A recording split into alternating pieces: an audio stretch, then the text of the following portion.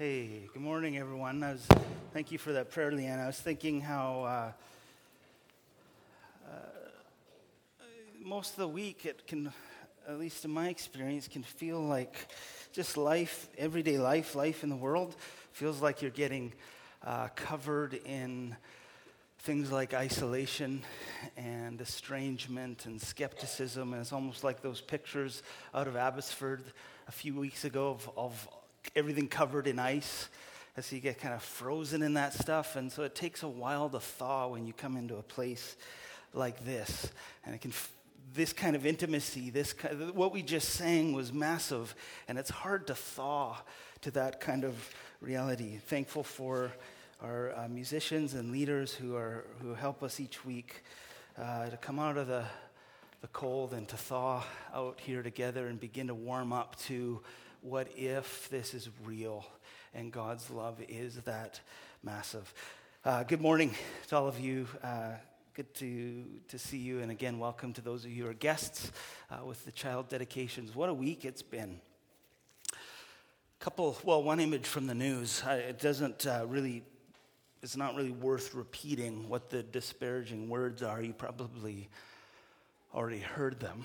But it's been a week where, again, the public common discourse is about exclusion, belonging, out, racism. There's other parallel conversations that are different but related about misogyny and sexual harassment. So it's very alive in the moment. And there's been some really great responses to those disparaging words. Just a reminder of some of the great writers from fantastic countries who are helping us move forward. People like, Nelson Mandela, to name one. So it's another week of, I don't know what your response has been, if you've been tracking, if it's just, shaking your head, or if it's a deeper level of grief, lament, rage, anger. I think all of these would be appropriate responses. I found my response, I guess I'd call it yearning. A yearning for an alternative, just an alternative, a kind of administration, a longing for a different way, a different order, a different future. Philip Yancey has this great reminder, I think, of what that alternative way is for those of us who are interested in Jesus. He writes, Jesus was the first world leader to inaugurate a kingdom with a heroic role for losers. He spoke to an audience raised on stories of wealthy patriarchs, strong kings, victorious heroes. Much to their surprise, he honored instead people who have little value in the visible world: the poor, meek, the persecuted, those who mourn, social rejects, the hungry and thirsty. His stories consistently featured the wrong people as heroes: the prodigal, not the responsible son; the good Samaritan, not the good Jew; Lazarus, not the rich man; the tax collector, not the Pharisee. And as Charles Spurgeon expressed it, his glory was that he laid aside his glory. And the glory of the church is when she lays aside her respectability and dignity and counts it to be her glory to gather together the outcasts. This week in particular, that sounded like really good news to me. It's a fresh reminder about the way of Jesus, and then the calling of the church to practice, to continue that way of surprising and subverting the normal way of things. And this is what we've been seeing last week. If you're around, this is what we were seeing just even in our first look into Ephesians, of Paul trying to exhort and encourage a group of people to not lose sight of this subversive way, and how to organize around this very weird kind of glory, and how to live in a kingdom with a heroic role for losers. And so if you remember chapter 1, we looked at Paul's prayer. He says, "Praise be to the God and Father of our Lord and Savior Jesus Christ, who has blessed us." And then he goes on to unpack what that blessing is. Again, massive things like to be chosen, adopted, forgiven, redeemed. On and on he goes, and he kind of sums it up as all of this was in accordance to the riches of God's grace. He he lavished on us. And he's starting to build this new framework, this whole new way starts and begins with grace. And then in chapter 2, he moves on. He says, well, the way forward, the means, the how, is going to be also by grace. And we contrasted that mode compared to other modes in the world. To live, there's lots of ways to live, of course, and it's different to live by grace than it is, say, to live by fear or to live by comparison or live by self-hatred or live by force or dominance, etc. And so we're invited into a new way. It's grace. So just a little sidebar here. Whenever we start talking about grace, it's one of those classic church words. I just have to pause and say, what exactly are we talking about here when you say grace? Because it's like, I know exactly what you're saying. And if that's the response, it might be that you don't exactly know. Sometimes there's a sense when we talk about grace, it's like this. God was really strict and stern in the Old Testament, like freaky strict. But now, over time, he's loosened up and he's mellowed, and thankfully for us, the old rules don't apply anymore. I'm just so glad God's not as uptight. That's freaky. And so in that kind of view, grace equals being off the hook. It's leniency. It's kind of turning the blind eye, which leads to all kinds of distortions.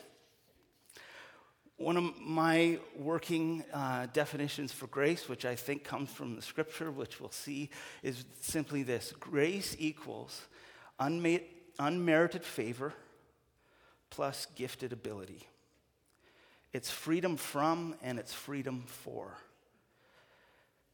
And I know this from the scripture, but I also know this from experience. And if you've been around, you know I've shared before and fairly openly about my own struggle with mental illness, which was really significant in my 20s. And by significant, I mean like a good 4-year chunk of like not functioning, whole life coming unraveled. I had at that point I had one friend, who's my future wife.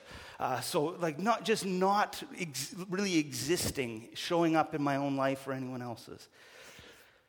But by grace, by counseling, by growth, by the healing love of Amy, I started to grow, and it was awesome.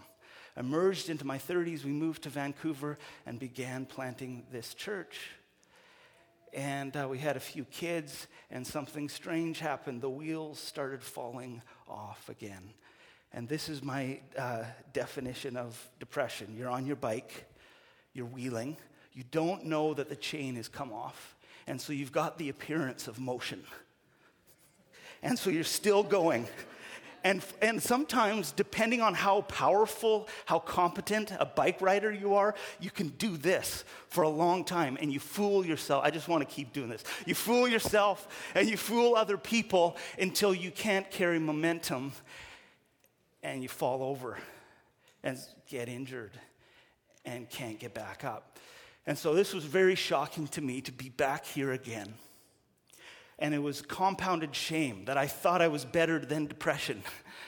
And it was winning again. I had to go back to counseling. And now I wasn't just an isolated man in a dorm room. I was a man in front of a family who was incompetent and not functioning. And I fell apart in the context of those relationships. It's hard to go from high competence to no competence. I'm not low, no. It's hard to get to an end, the end of coping, the end of being able. And so in that season, Nelson was very gracious to me. He took on more work. I met with our church planting director and said, I need to resign. I cannot be a pastor. I'm not fit. I'm mentally ill. This isn't working. And he said, I thought for sure he'd say, okay. But he did not agree with me. And he said, stay. Don't leave Artisan, stay. And so the surprise was this, that the suffering, and I don't want to spiritualize mental illness, I'll just say my own experience, that suffering, whatever kind, hollows out a new capacity to receive that was not there before. You just get carved. You'll never say yes to that carving on the front end. But on the other side of it, you feel like, there's more room here to receive. And what I received was that at the end of my abilities, I learned how to rely on the abilities of other people. And I discovered that love and my worth never in the first place was dependent on my abilities. That wasn't the game in the first place. I was loved because I was in the family and I was chosen, and surprise, Amy chose me and still chooses me and chose me through that crazy season. Surprise, Lance, you're loved because you're you. You're in relationship. And so what that did was it made everything then become a gift. Previously, again, I'd been through this. I felt like I discovered grace already. I read Philip Yancey's What's So Amazing About Grace. Done. Highlighted lots of it. And I wrote a song called Grace, like expert level. And here I was realizing my operating system has not been that. Because falling apart exposed that. And so in that context, I'm going to take a risk, read a poem of mine, which is always feel like I'm inflicting something on you. I'd like to share a little bit of my own poetry at this moment. But I want to, so that you know, this was the context, this was what was going on when I wrote this poem. It's called An Inventory of No Small Wonders and Peculiar Graces. I don't deserve friends in my living room, late at night laughing, or lake swimming in August, or the smell of onions frying in a pan.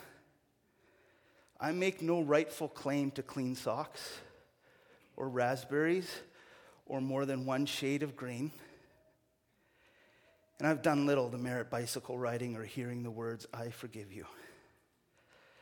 I've never deserved legs. And I cannot justify tasting Thai coconut curries. And I'm not entitled to serotonin and fresh towels, even breathing in after it rains. My existence does not warrant arbutus trees or airplane travel. And I was never owed Miles Davis. I have no right to zebras. I honestly never saw them coming. I don't deserve lying naked beside a woman and feeling no shame. And I cannot earn the morning or this light on the leaves. Read part of that just to embarrass my kids,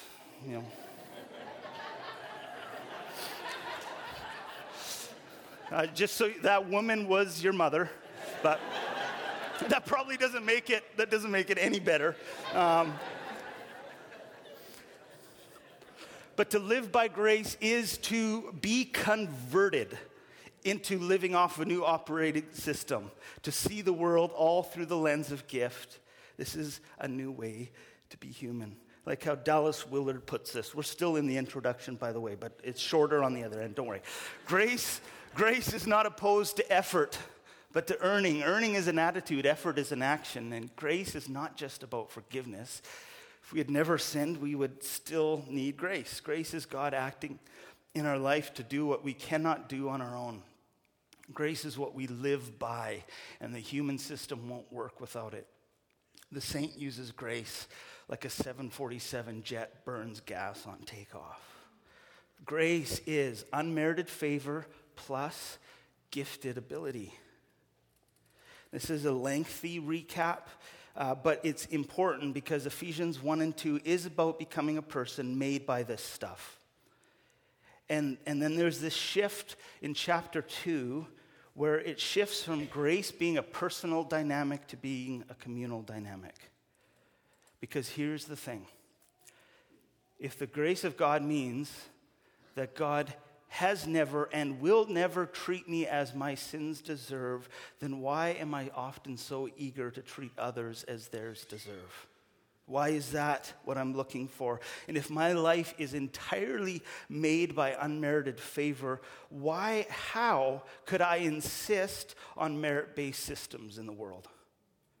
And if I've been given unlimited favor because of who Jesus is, then why do I treat grace like I'm rationing it and hoarding it and just want to make sure someone's worthy before I give it? See, there's a disconnect then between what has been received and what is going out of a life. And that disconnect brings in the question, has grace, first of all, been received? Or has it been received deeply?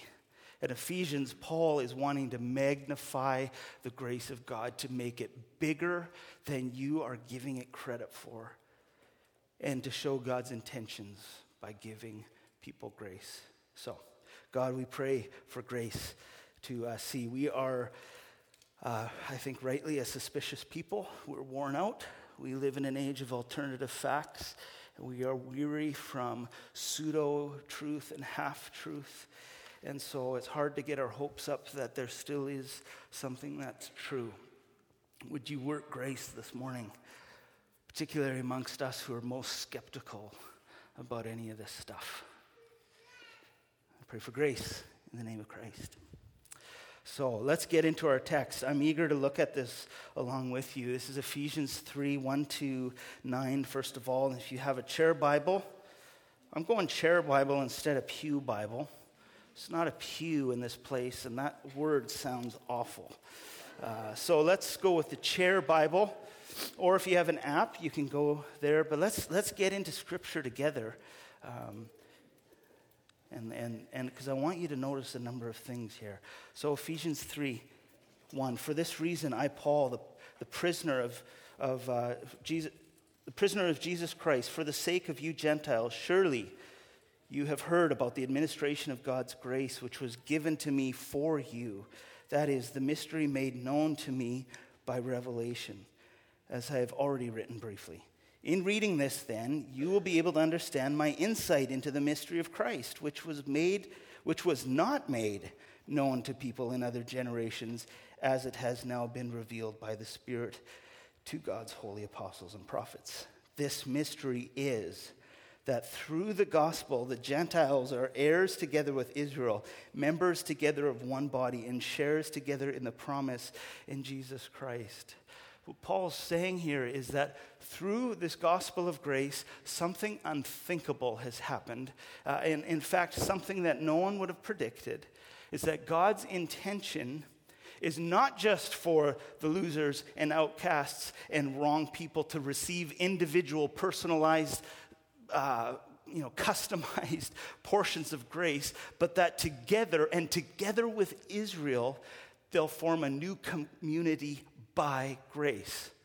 You hear what Paul said, the Gentiles are heirs, members of one body, and sharers in the promise of Christ Jesus. Let's continue on. He says, I became a servant of this gospel by the gift of God's grace, given me through the working of his power. And although I am less than the least of all the Lord's people, this grace was given me to preach to the Gentiles the boundless riches of Christ, and to make plain to everyone the administration of this mystery, which for ages past was kept hidden in God, who created all things.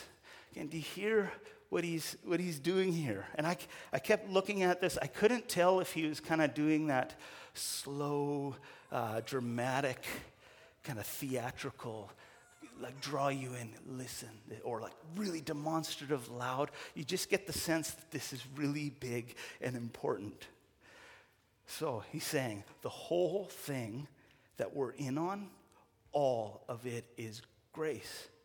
Grace for me. He's like, I'm the least likely out of all the apostles to be in here. This is why I kind of think like he's whispering. He's like, if I speak too loud, I'll get busted, and other people will realize I don't belong here. I have no credentials. There's some sort of mix-up in the invitation. I'm here. You're looking over your shoulder. Can you believe this? And then grace, not just for me, but grace was given me for you. There's grace for you, and there's grace for us, and there's grace for them, whoever your them is. And he's saying this is an open secret, a mystery that was not known previously is now been made open. And it's this: based on the work of Jesus, God is rebuilding humanity, the whole thing around unmerited favor. And he's entrusting me to administer grace to you, and this whole community is going to do something very special and unique in the world. What is it, Paul? What's the administration we're going to be a part of? Any idea what we're going to be administrating? Grace. The mystery is that grace is going to make the community, sustain the community, and be the thing that the community's on about. It will not be centered on nationality, ethnicity, or ideology. It will not be based on tribal politics, privilege, or victimization, or where you're from. It will be centered on Jesus. It will be based on unlimited, unmerited favor. Why? Because he's rich with it. And if we ever run out, we go to him. And he gives us more. That's the plan. That's the whole plan. I'm going to center it not on your various identity markers. I'm going to center this on Jesus, who has unlimited, unmerited favor. Whew. Maybe an amen. I don't know if we do that, but amen. Okay, a few of us. Good. Let's carry on and pretend that's normal. All right, verse 10, and this is the heart. This is the brilliant heartbeat of the passage. Verse 10, powerful statement for why church. I don't know if maybe that was even hanging in the air as you came. Why? What's this for? Is this worth it? This, Paul, verse 10, he's saying, why church? That the rulers and the authorities must be confronted with God's wisdom, and this is to happen through the church. His intent was that now, through the church, I got hung up on that phrase this week. Through the church. Maybe you're like me. I can think of a whole lot of things that have come through the church. I can make a long list. Patriarchy, elitism, misogyny, sexual abuse cover-ups, colonialism, specifically the Canadian kind, residential schools. We could say there's a lot of things actually that have come through the church. And so there's actually a very good reason why my first response is no thank you. I've already been on the receiving end of what comes through the church. Not interested. Skepticism warranted due to that level of pain. And so, if you'll allow me, I don't want to sidestep that or diminish any of that, but I would like you to notice one thing alongside all of that. Verse 10, his intent. See, many things that come through the church when people get co-opted by the old order of things, where it becomes about merit and achievement and us versus them identity politics, when it becomes about power. But the scripture notes God's intent is different. God is wanting to make something known through the church, to put on something on display through a new kind of community, to make God's manifold wisdom known. We need to pause here for a moment and note that this manifold wisdom being known is not primarily through what the church says. It's not through what the church says, even as I'm up here saying things. That's vital. Rather, This is made known through what the church is, namely a community in which men and women and children of every race, color, social, and cultural background come together in glad worship of the triune God, saying, we should not be here. I can't believe you're here, and we should not be in this room together but for the grace of God. That's the only way this works.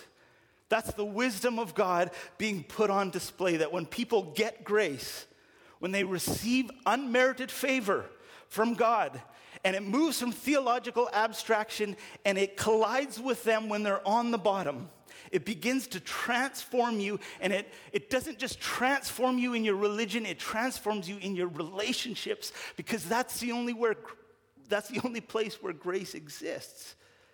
And so, if you are a person who has been graced, you begin to grace. And as forgiveness is received, you start to give it. And as reconciliation becomes yours, you start to gift it. And in this happening, in this context, Paul, and we're going to get to this next week, Paul is saying this can happen in between Jew and Gentile, who at the time are spiritual and cultural enemies. So what's God's manifold wisdom? A community of people that, according to the normal course of things, should not be together but for the grace of God. And it's a community that revolves around a new axis. A new axis because of the death and resurrection of Jesus, a new axis of grace. The old order has an axis of power, which always leads to violence.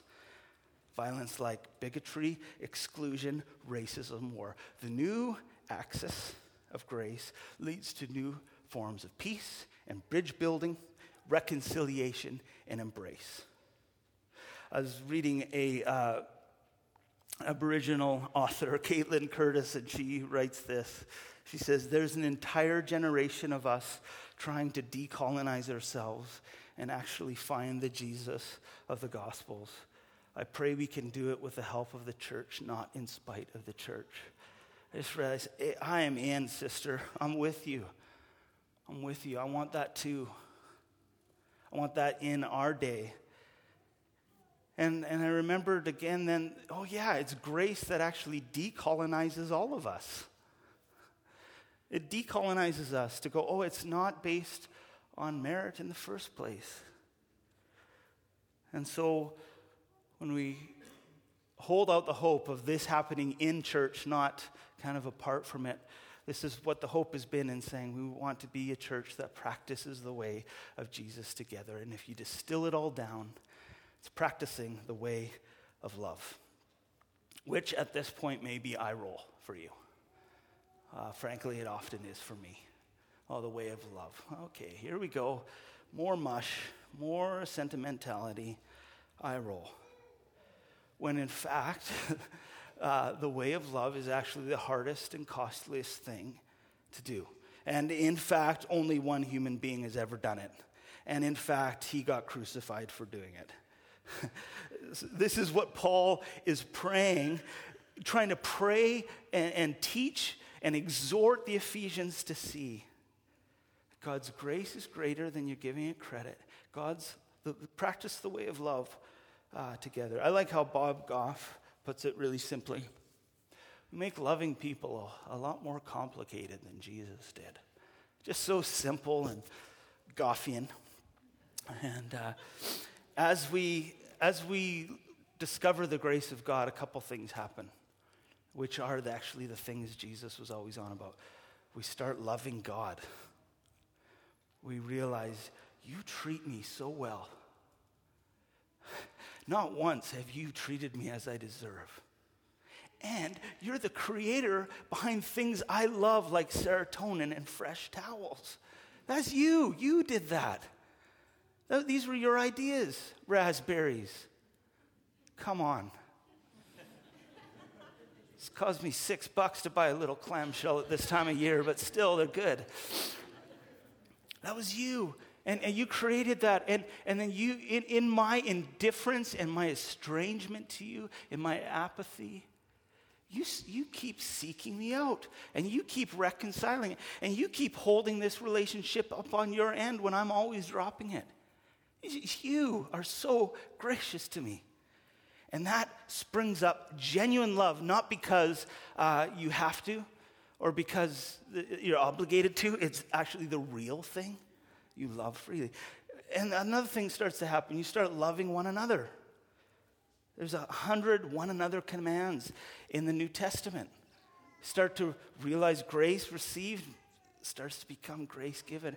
And the third thing is then you start loving your neighbor.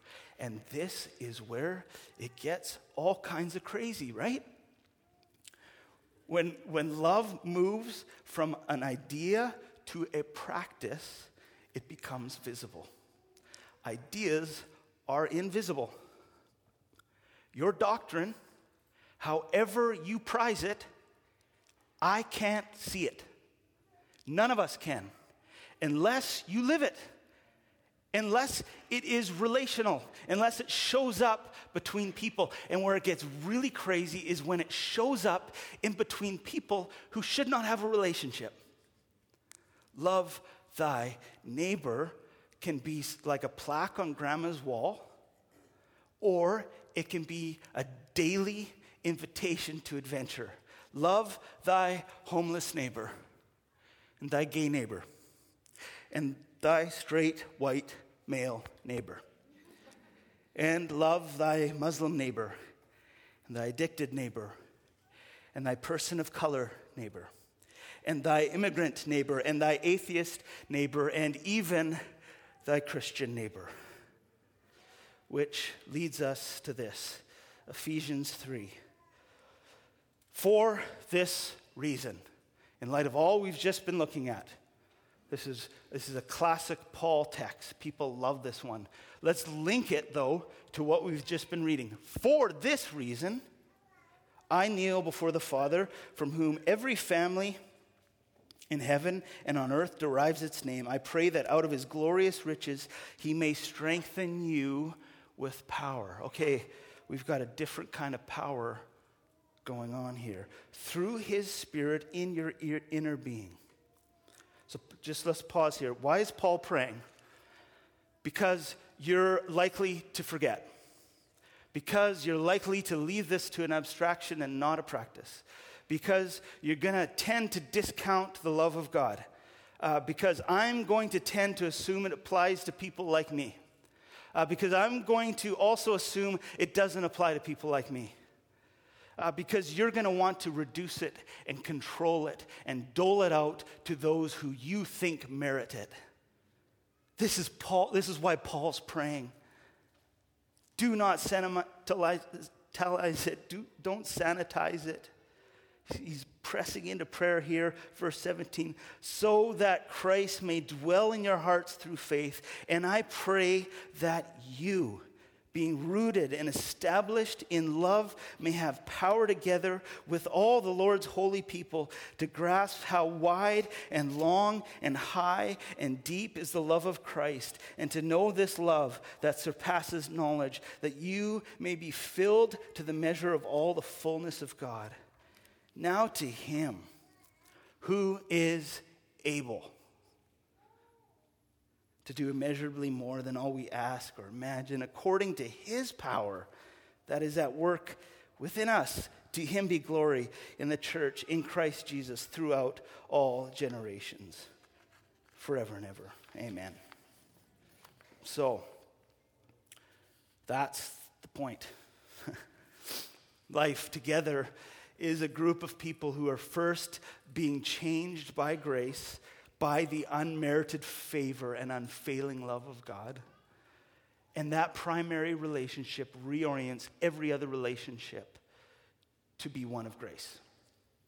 And then grace becomes the overriding pattern and way in the world. The way you relate is by grace. And at its most basic and revolutionary, this means becoming a person who receives love that is wide, high, deep. You're like, okay, oceanic, receiving that love, and then directing that back through your life over and over and over. It's that simple and that revolutionary. And what's the result? The glorious display, the manifold wisdom of God is being put on display. And its announcement to the rulers and the authorities, both earthly and spiritual ones, who tend to create societies and structures in their own flat, one-color, monochromatic, uniform, one-dimensional way. And worse, they tend to marginalize or kill people or groups that do not align with their acceptable one way. And the church is to be, by definition, a warning to them that time's up. Time's up. It may not feel like it, but time is coming. It's rolling in where the old order has been overthrown, not by the church, but by Jesus' death and resurrection. Not by us trying to find out how do we have more people of color in Artisan. It's by grace. It's by grace that we are going to become a church that displays the manifold wisdom of God and announces time's up on the old order. And that proclaims it to Lance. Time's up, Lance. Time's up. You keep acting like this is based on your gifts. You keep thinking you're earning this. Time's up. Time's up, man. Live into grace. Move on from the old order. Time's up.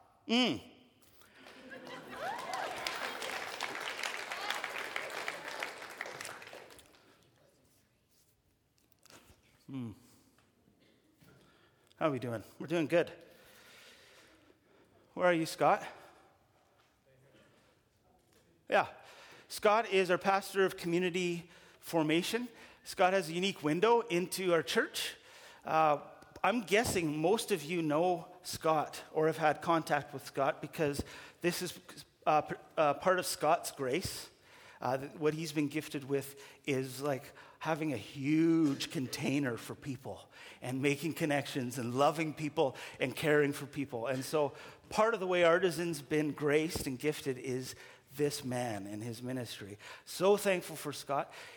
He's got a unique vantage point because he helps administrate and lead our neighborhood groups. And so ask Scott to share a little bit. What are you seeing in terms of grace moving in our community? How are we being graced? And as he does that, Julia put together a slideshow of a few pictures of this community. And so we'll just kind of have those going in the background and maybe try and spot some visible grace even as Scott talks.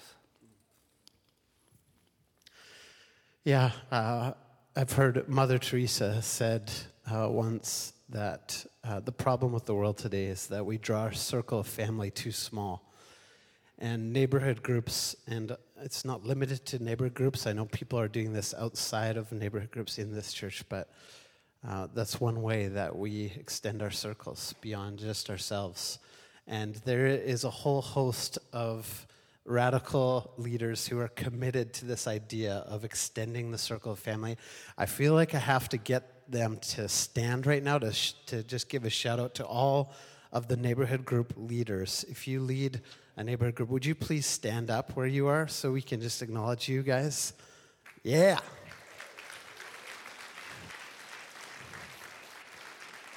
Amazing. And there's so many stories. I could go on forever talking about how ways people have moved, like Lance said, taking love from an idea to a practice. And what did you say? Moving from an idea to practice, it gets physical. And the physical reality of love is that we help each other. When someone needs to move, we lend a helping hand. When someone has a baby, we help bring meals. When someone is sick, we bring them cough medicine. When someone is distressed, we help comfort them. And I've seen this time and time again. It's really emotional, actually, to see the window of the church through this perspective, through neighborhood groups. And I have the privilege of co-leading a group with my wife, Aubin, and with Nathan and Vanya Hoskins.